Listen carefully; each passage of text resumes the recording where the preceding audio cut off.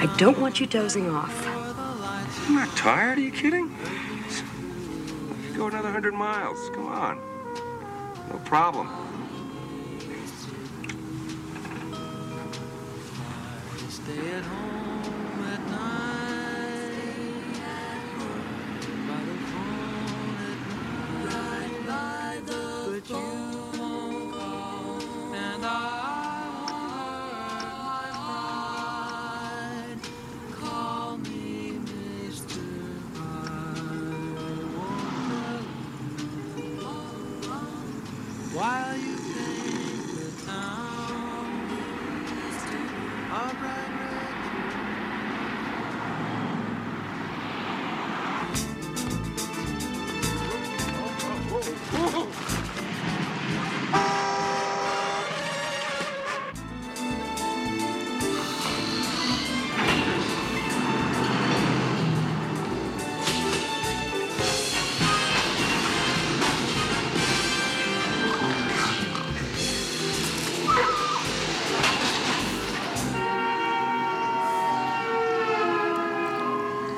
Sparky, why don't you turn off the TV and come to bed?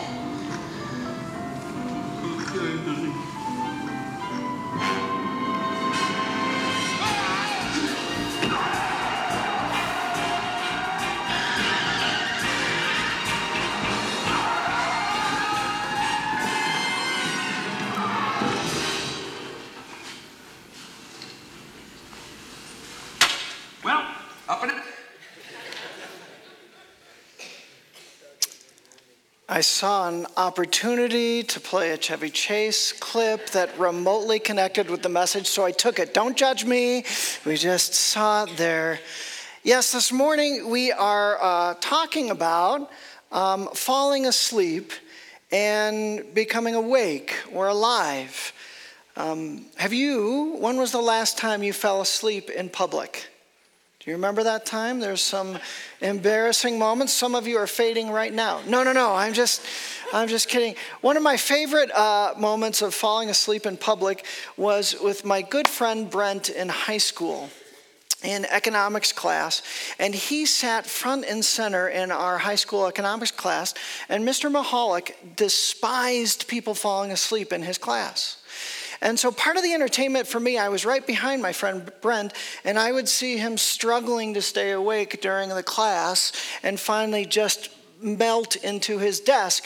And then Mr. Mahalik, without pausing or acknowledging that Brent had fallen asleep, he would continue to lecture, not pausing. He'd go to the large chalkboard. Remember, this is several years ago, so he'd have a large chalkboard eraser there, one of those big ones.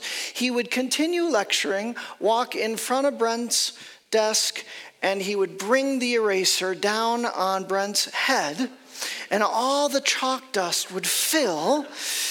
Mr. Mahalik would not pause lecturing. He would continue to lecture, and then Brent would come awake, and then he'd go like this, and then this huge plume of chalk dust would arise, all while the lecture was going. That was my favorite memory of falling asleep. Now, of course, we're not talking about physical sleep or slumber. We're talking about spiritual sleep or slumber. In different places in the epistle, the Apostle Paul says, "Wake up! Wake up!" Now, he's not assuming that they're falling asleep during the reading of his letter.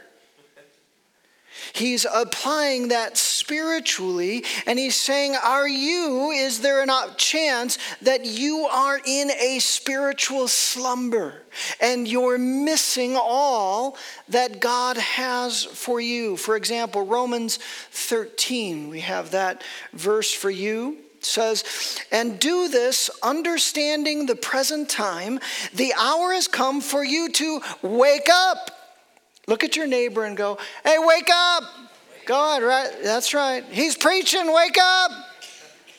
He says, wake up from your slumber because our salvation is nearer now than when we first believed. The night is nearly over. The day is almost here. So let us put aside the deeds of darkness. That's a way we can be sleeping in slumber if we're just living from the flesh, not the spirit, and put on the armor of life. He's saying now is the time to be fully alive in Christ.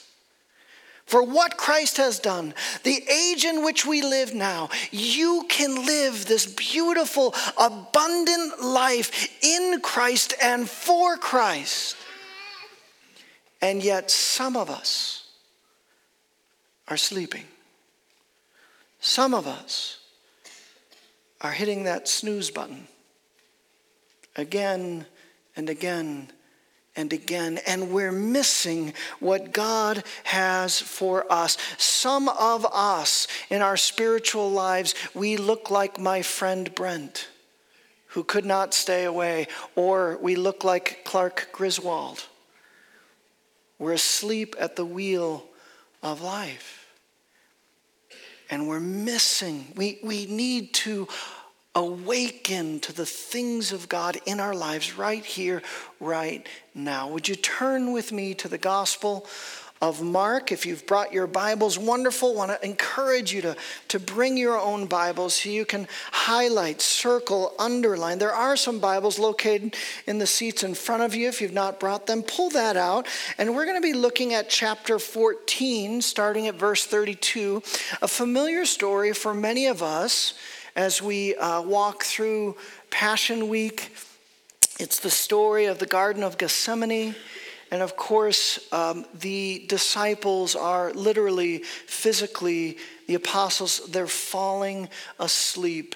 And Jesus asks several questions. One of them, are you still asleep? Yes, the initial context is a physical sleep, but I do believe that Christ in these passages, in this question of Jesus, is just as pertinent for his church today as it was back then. And he wants to ask you and me and his church, are we still asleep? When will we wake up? Mark chapter 14, starting at verse 32, says, they went to a place called Gethsemane, and Jesus said to his disciples, sit here while I pray.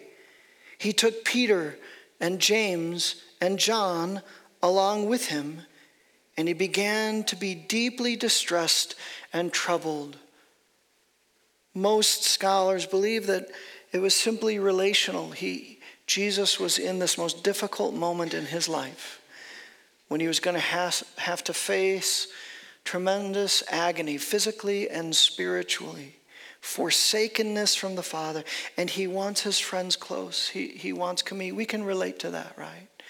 When we're struggling in our deepest moments, we want the people that love us the most, to care of us. He invites Peter and James and John. Jesus says, verse 34, my soul is overwhelmed with sorrow to the point of death. He said to them, stay here and keep watch. Going a little farther, he fell to the ground and prayed that if possible, the hour might pass from him. Abba, Father, he said, everything is possible for you. Take this cup from me, yet not what I will, but what you will. Then he returned to his disciples, and he found them sleeping. Simon, he said to Peter, are you asleep? Couldn't you keep watch for 1 hour? Watch and pray so that you will not fall into temptation. The spirit is willing, but the flesh is weak. Once more he went away and prayed the same thing. When he came back, he again found them sleeping because their eyes were heavy. They did not know what to say to him. Returning a third time, he said to them, are you still sleeping and resting? Enough. The hour has come. Look, the Son of Man is delivered into the hands of sinners. Rise, let us go. Here comes my betrayer. It is so easy to look back in judgment on the inner three. Guys, wait, come on. This was Jesus' most painful and moment where he's struggling and wrestling. How could you fall asleep 3 times? Couldn't you keep watch? Couldn't you be praying? Couldn't you? So easy to look back with judgment, and yet I think personally so many of us, Christ is inviting us to be fully alive, fully awake right now, and we keep slumbering, we keep falling, and he's saying to his church, and he's saying to us, are you asleep? Couldn't you keep watch for an hour? Are you still sleeping and resting? Enough! Enough! It's hard not to imagine that Jesus wants to ask this of us today. My mom, one of her favorite preachers, she used to get little cassette tapes of Pastor Bob Mumford, and she would tell me about some of his messages. And one of the ones I remember more poignantly than any other was one entitled "Asleep in the Light." Asleep in the light. He was saying we have all the blessings of God. We have access to the throne of God, to the one true living God, and yet we are not engaging. We are not entering the throne room of the Father and walking with him. We have this new life that is open to us, that we get to live in different ways. We get to live in different rhythms. And so often we're asleep because we simply remain in the old way of living that looks a lot like the culture around us. Some of us are enjoying the benefits of faith and salvation and the promise and the hope of eternal life. We're enjoying that, engaging that, and yet we are not sharing that with a lost and broken world. We're asleep to God's purposes and plans in this world. So how do we decide if we're asleep or in particular areas that we are in spiritual slumber? I came across Outreach Magazine. They had 9 signs of spiritual narcolepsy. Now, I'm not going to read all 9, but many of them are really good. I'm just going to read some of them. One sign is if we talk about Jesus but aren't genuinely experiencing him, we might be sleeping. He's distant and unreal in our everyday life. He's someone we talk about more than we talk with. Number 2, we haven't experienced much authentic change in our life in a long while, though we've been faithfully doing all the right things. We're living into the rituals, but we're really not seeing transformation of mind and heart and life. If that's true of us, we might be sleeping. We are more concerned about the role God is playing in our plans than the role we should be playing in his plans. Yeeks? We might be sleeping, if that's true of us. We seldom really consider the eternal condition of the people around us. That's kind of a hard one, right? We're living spiritually unnoticed. Finally, we might be sleeping if we don't feel like we have a problem with being asleep in the light. All those might be indications in different areas of our lives that we could be asleep. Maybe different levels of consciousness, right? Are we conscious? Are we aware? Are we alive to all these things again? I think really in this passage, there's an indication of how Jesus remains fully alive to the Father and to the needs of this world. And so if some of us are struggling in these different areas, how do we move from our spiritual narcolepsy or sleep and slumber and move to that place that we are spiritually alive? I think Jesus models some of that alive life with God. Look at verse 35. Says, going a little farther, he fell to the ground and he prayed that if possible, the hour might pass from him. And he prayed, Abba, Father. What Jesus does throughout his life and ministry and models in this moment here is that he walks in this personal, intimate relationship with the Father. He engages. We see this not just in this moment of Gethsemane, but all through that ministry. And his purpose in doing that isn't so, friends, we just go, wow, that's awesome that Jesus had this great relationship with the Father. That's good. That's valuable. We want to see that. But do you know what else? He does that as a model to you and I. That we have been given, this is crucial to the gospel, we've been given this access that we get to not just believe the right things, but we get to engage with the Father and the Son through the Spirit in this intimate relationship with him. In fact, that prayer, that what his title for God is, he says, Abba, Father. Is that just a title that Jesus gets to use because he's the only begotten Son of God? Or do we get to use that title? We get to use that title. Absolutely. The Apostle Paul later, he says this, using that phrase. He says, the Spirit, the Holy Spirit you received brought about your adoption to sonship. He says when you confess Christ, when you receive the Holy Spirit in your heart and soul, you moved into this moment of becoming a child of God, a son, a daughter of the living King. And that because of that, that changes the relationship, the intimacy that we get to have with the Father. He goes on and he says, and by him we cry, what? Abba, Father. That sounds familiar. Do you see that? The Spirit of God wants to work that relationship. He says the Spirit himself testifies to our spirit that we are God's children, and we get to live and relate with the Father as his children. We have access there. Some of us struggle with that.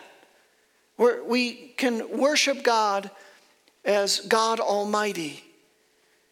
Do you ever worship him as Abba? Abba is an Aramaic term. It was used in families between a small child would say, Abba, Dad. That's the best translation we have. Abba, Dad. Do you pray? Do you seek him in that way? The best illustration I could think of was my relationship with my earthly father. My earthly father was a wonderful man, a hard worker, a man of integrity. He was a counselor. He worked a lot of nights and on Saturdays. And he was an intellectual. And because of that, I don't think that he really enjoyed at all engaging in like throwing a baseball back and forth or a football or shooting baskets, right? So I would ask him to do those kind of things, and he just didn't engage in those ways. I remember in high school I wanted to learn how to play chess, and he would not play with me. I got a book and I taught myself, and I still remember my mom saying, Alan, would you play chess with him, for crying out loud? Because Dad, come on, just play a little bit. And he wouldn't engage. And there was this distance there. I knew he loved me. I knew he was providing for me. I knew he cared for me, but there's this distance there. And then I went to college, and I started to wrestle with some deeper things in life about things of faith and God and morality, integrity, and what I wanted to do. And my parents, we used to talk on a Sunday evening at college, and those moments he started to engage. Those moments he really started to give wisdom and counsel. He even started to write me some letters, that, like old school, like on a piece of paper with pen, like in an envelope, and send it there. I still have some of those letters. He, in fact, even sent me this book on theology and said, Eric, this has kind of really addressed me. And I was like, who is this? What's happening here? So much so when he passed away way too early at age 65, still today, I miss his wise counsel, his wisdom in my life, that I would be able to talk about the most important things of life. I still miss that today. That's a long way from, Dad, would you play chess with me, for crying out loud, to having this engagement on him. Friends, I think some of us are still in that pre-college that we know God, we consider ourselves Christians, and yet that engagement, we're not inviting his voice. And he always wants to play chess with us, if you know what I mean. He always wants to engage. He wants us. He's waiting to speak into the most important things. He's waiting. He's longing for that intimate relationship. He's longing for you to say, Abba, Father, and pray that way. The psalmist said it like this: awake my soul, awake harp and lyre. I will awaken the dawn. That was his prayer, his worship, his singing. All of that flowed from this soul that is awake to God, this intimate relationship with God. That's how it is supposed to be. Friends, if we come and we're, rather than awakening our soul to the Father, we're evaluating whether we like that song, or are we going to sing here or that. Perhaps we're sleeping. Right in the middle when you're singing out, you're sleeping. You're missing this vibrant life in God. Another way Jesus models a life that is alive and awake. Look at verse 36. We started it. Verse 36, he says, Abba, Father. And then he says, everything is possible for you. Take this cup from me, yet not what I will, but what you will. It's easy, friends, to get lost in that. How does Jesus have a different will and so forth? But I think we're missing something crucial here often, is that Jesus was living his entire life in the will of the Father. That he could even have a divergent will. Don't know how that all works out, and there's mystery there. And yet the main thing is that he saw and recognized the work and the will of God the Father, and he linked his life to his will and kingdom. Let me ask this question, get at it this way. Friends, are you seeing and recognizing the kingdom of heaven, the kingdom of God at work in your life and around you? Are you seeing it? Yes. He says in John 3:3 to Nicodemus, I tell you the truth, no one can see the kingdom of God unless he is born again. The kingdom of God is spiritual. So he's talking about spiritual discernment of seeing the kingdom. And he's saying, do you see that? You won't be able to see it without the Holy Spirit. So if you have the Holy Spirit, are you seeing the work of the kingdom in your life, in the people around you, and in this world? Jesus saw this world through a lens of the kingdom of God. He saw it, and he recognized when the kingdom of darkness was at work. And he recognized when the kingdom of light was at work.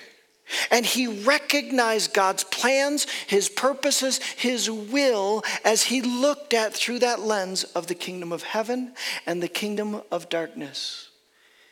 He models that for you and me, and he wants you and I to see the kingdom, the fruit of the kingdom. might be confusing or vague. So let me give you some picture here of the not yet kingdom, the kingdom of darkness, the absence of the kingdom of heaven. It's the wife weeping because of her broken marriage. It's when the kingdom of darkness is working in that sacred relationship. Do you see it as such? The young man in pain because he's lonely. He feels far from God, far from hope, far from purpose. He's contemplating taking his life. Do you see the kingdom of darkness at work? It's the child, hungry, dirty, neglected, feeling lost and unloved. It's the woman wrapped in injustice and in cold, dark control. All of that is the kingdom of darkness, and it is around us, and yet we are sleeping to the needs of the people around us. And he's saying, would you wake up to those needs? Would you wake up? Because God has plans and purposes in those moments. He wants to see his kingdom come and his will be done in those moments. You know, that's why he connects kingdom in the prayer that he taught us to pray. He connects kingdom with choosing God's will. You know it with me. Our Father who art in heaven, hallowed be thy name. Say that next part with me. Your kingdom come, your will be done on earth as it is in heaven. He's saying, yes, pray that and lean into that you get to be the agent of the kingdom along with the Holy Spirit, that you can step into those broken moments and fight for healing and restoration and justice. Don't be asleep to those moments, because God is wanting to invite you into those moments of healing and restoration and comfort and compassion and salvation. There's a famous artist some of you will know, Keith Green. He died way too early, and especially the 1970s, he would have these songs. We're going to play a short clip, not the full one, but just about a minute or so. He has a song called Asleep in the Light. And it's a very, very challenging song. And let's play just about maybe even 30 seconds of that song.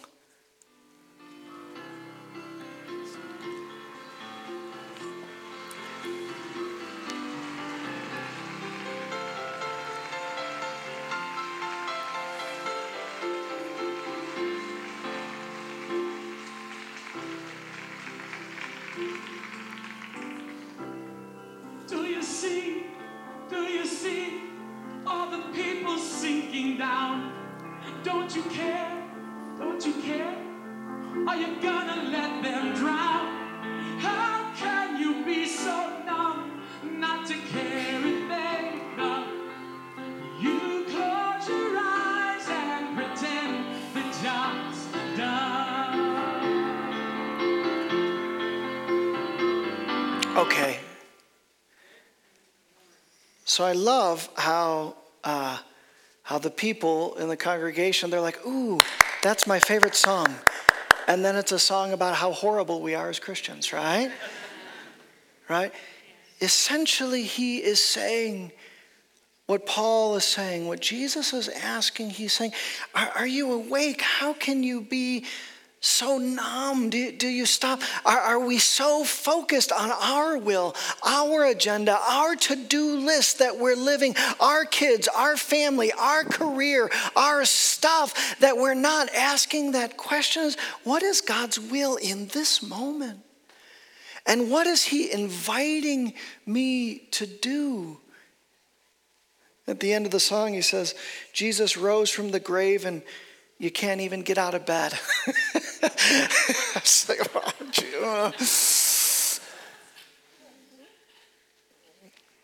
How do we get out of bed? Are we missing? Finally, look at verse 38. He says, watch and pray so that you will not fall into temptation. The spirit is willing, but the flesh is weak.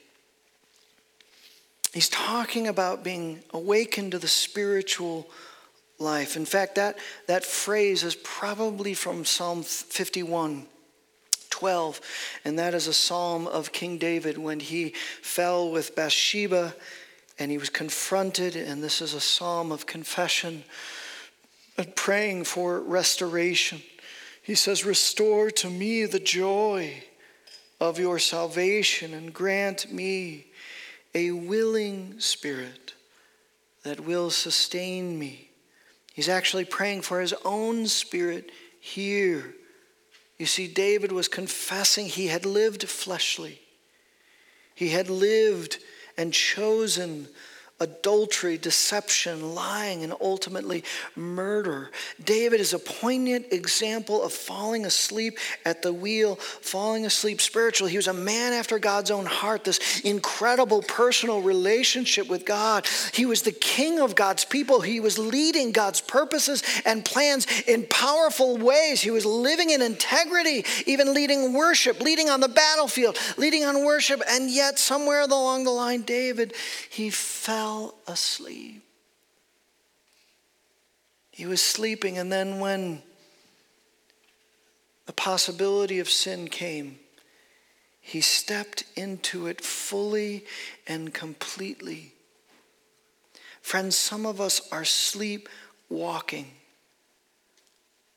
Some of us are living in brokenness and pain, and it's pulling us from a life that is fully alive in Jesus Christ.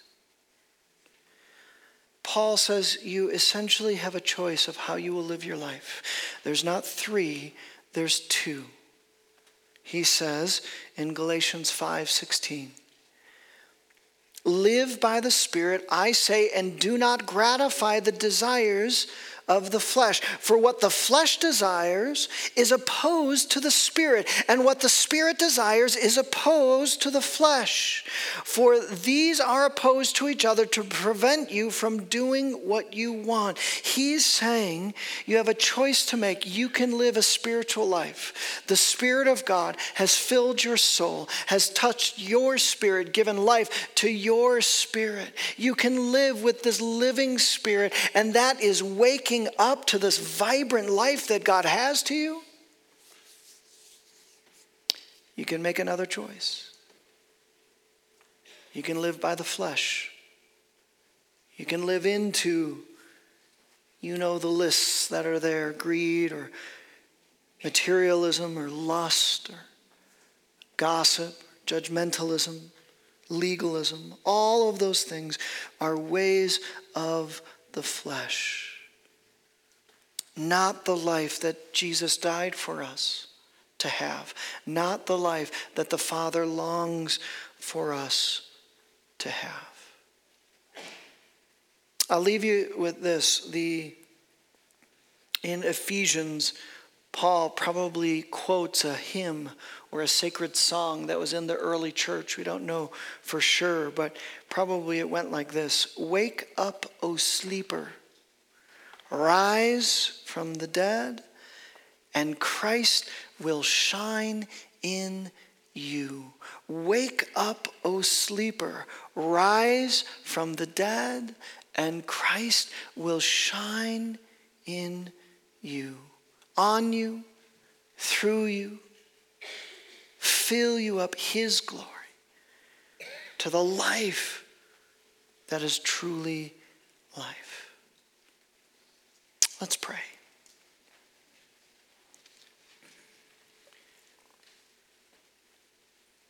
You just have a few moments just between you and the Holy Spirit. Don't think about anyone else in this room. Would you think about your own soul?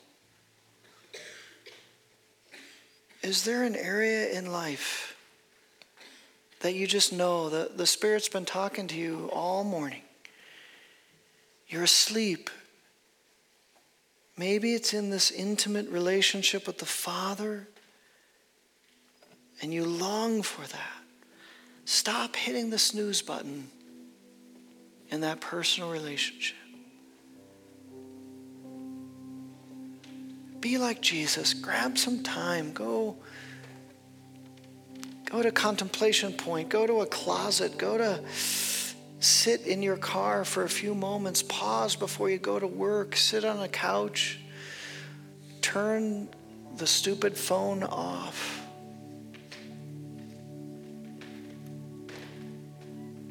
And engage with his presence. He's inviting you into that.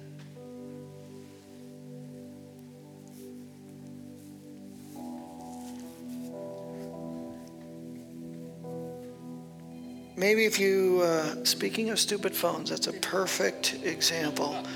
Turn that stupid phone off because the Spirit of God wants to speak to you.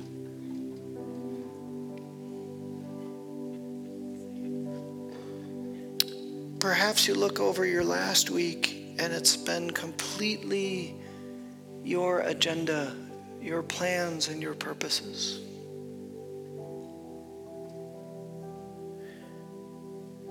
Maybe this Memorial Day, you're going to be with friends and family, and some of them are really annoying,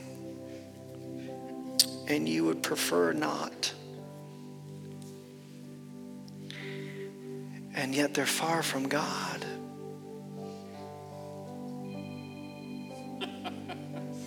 Someone's playing with me. I don't know who it is, but someone is playing with me.